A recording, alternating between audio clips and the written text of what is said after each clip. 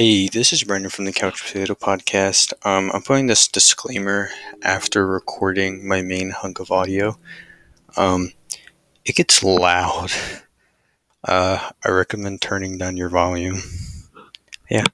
Okay, enjoy.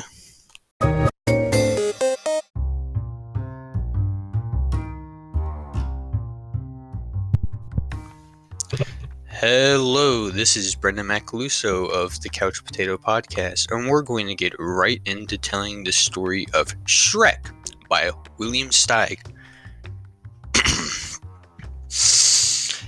His mother was ugly and his father was ugly, but Shrek was uglier than the two of them put together. By the time he toddled, Shrek could spit flame a full 99 yards and vent smoke from either ear. With just a look, he cowed the reptiles in the swamp. Any snake dumb enough to bite him instantly got convulsions and died. One day, Shrek's parents hissed things over and decided it was about time their little darling was out in the world doing his share of damage. So they kicked him goodbye and Shrek left the black hole in which he'd been hatched. Shrek went slogging around the road, giving off his awful fumes. It delighted him to see the flowers bend aside and the trees lean away to let him go by. In a shady copse, he came across a witch. She was busy boiling bats and turpentine and turtle juice, and as she stirred, she crooned, "This is the way I cook my bats, stir my bats, taste my bats, season my bats, in the morning stew and brew and chew my bats, diddle and fiddle and faddle my bats, early in the morning." "What a lovely stench!" Shrek cackled. The witch specialized in horrors, but one single look at Shrek made her woozy. When she recovered her senses, Shrek said, "Tell my fortune, madam, and I'll let you have a few of my rare lice." "Splendid!" crowed the witch. "Here's your fortune. Oochky boochky insky pinch. Pay attention to this witch. Donkey takes you to a knight. Him you conquer in a fight. Then you wed a princess who is even uglier than you. Ha ha ha and cock-a-doodle. The magic words are apple strudel." "A princess!" Shrek cried. "I'm on my way!" Soon he came upon a peasant singing and scything. "You there, varlet," said Shrek. "Why so blithe?" The peasant mumbled this reply. "I'm happy scything in the rye. I never stop to wonder why. I'll hone and scythe until I die. So now I'm busy, so goodbye." "Yoko," Shrek snapped. "What have you in that pouch of yours?" "Just some cold pheasant." "Pheasant, peasant, what a pleasant present!" The last thing the peasant saw before he fainted was Shrek's glare warming up his dinner. Shrek ate and moved on. Wherever Shrek went, every living creature fled. How it tickled him to be so repulsive. Fat raindrops began sizzling on Shrek's hot knob. "Did you ever see somebody so disgusting?" said Lightning to Thunder. "Never," Thunder growled. "Let's give him the works." Lightning fired his fiercest bolt straight at Shrek's head. Shrek just gobbled it, belched some smoke, and grinned. Lightning, thunder, and rain departed. In high spirits, Shrek stalked on the edge of a woods. He found this warning nailed to a tree. "Hearken, stranger, shun the danger. If you plan to stay the same, you'd best go back from whence you came." Shrek, of course, swaggered right past. And sure enough, a little way into the woods, a whopper of a dragon barred his path. Shrek smiled and bowed. The dragon slammed him to the ground, but Shrek just lay there. He was amused. The irascible dragon was preparing to separate Shrek from his noggin, but Shrek got him between the eyes with a putrid blue flame. The poor dragon thudded over, unconscious for the day. An hour later, Shrek himself was unconscious. He had fallen asleep along the way. He dreamed he was in a field of flowers where children frolicked and birds warbled. Some of the children kept hugging and kissing him, and there was nothing he could do to make them stop.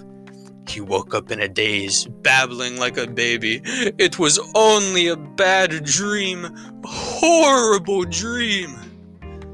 Shrek wandered on. He was wondering if he'd ever meet his princess when he saw a donkey grazing. Was this the donkey the witch had foretold? Shrek hurried over and tried the magic words. Apple strudel! The donkey raised his sleepy eyes and brayed. I gaze in the green as I gaze in the green, seeking out the clover. I lay and spend my days in the green, a chewing, chomping rover. You jabbering donkey, Shrek screamed. Aren't you supposed to take me somewhere? I am, to the nutty knight who guards the entrance, to the crazy castle where the repulsive princess waits. Then take! Shrek shrieked, and he hopped onto the donkey's back. They soon came to a drawbridge where a suit of armor stood. Shrek knocked on the breastplate and demanded, Who dwells inside this armor, and also in yonder castle? In here a fearless knight, is there a well-born fright? Was the answer. It's my princess, said Shrek, the one I'm to wed. Over my dead body, roared the fearless knight. Over your dead body, Shrek agreed. Not so brave, thou churlish knave, countered the knight. Do me the honor to step aside, so Shrek can go to meet the bride, Shrek commanded. Magician's mercury, plumber's lead, I smite your stupid scabby head. And the knight smote. Shrek popped his eyes open his trap, and bellowed a blast of fire. The knight, red hot, dove into the stagnant moat.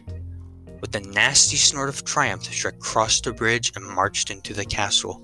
And there, for the first time ever, he found out what fear was. All around him were hundreds of hideous creatures. He was so appalled he could barely manage to spit a bit of flame. All those horrid others spat back. He wanted to run. They all ran.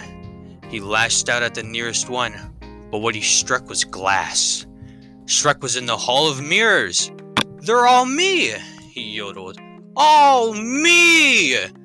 He faced himself, full of rabid self-esteem, happier than ever to be exactly what he was. Said Shrek, Oh ghastly you with lips of blue, your ruddy eyes with carmine styes enchant me. I could go on, I know you know, the reason why I love you so. You're ugly, said the princess. Your nose is so hairy, oh let us not tarry. Your look is so scary, I think we should marry. Shrek snapped at her nose. She nipped at his ear. They clawed their way into each other's arms. Like fire and smoke, these two belonged together. So they got hitched as soon as possible, and they lived horribly ever after, scaring the socks off all those who afoul them.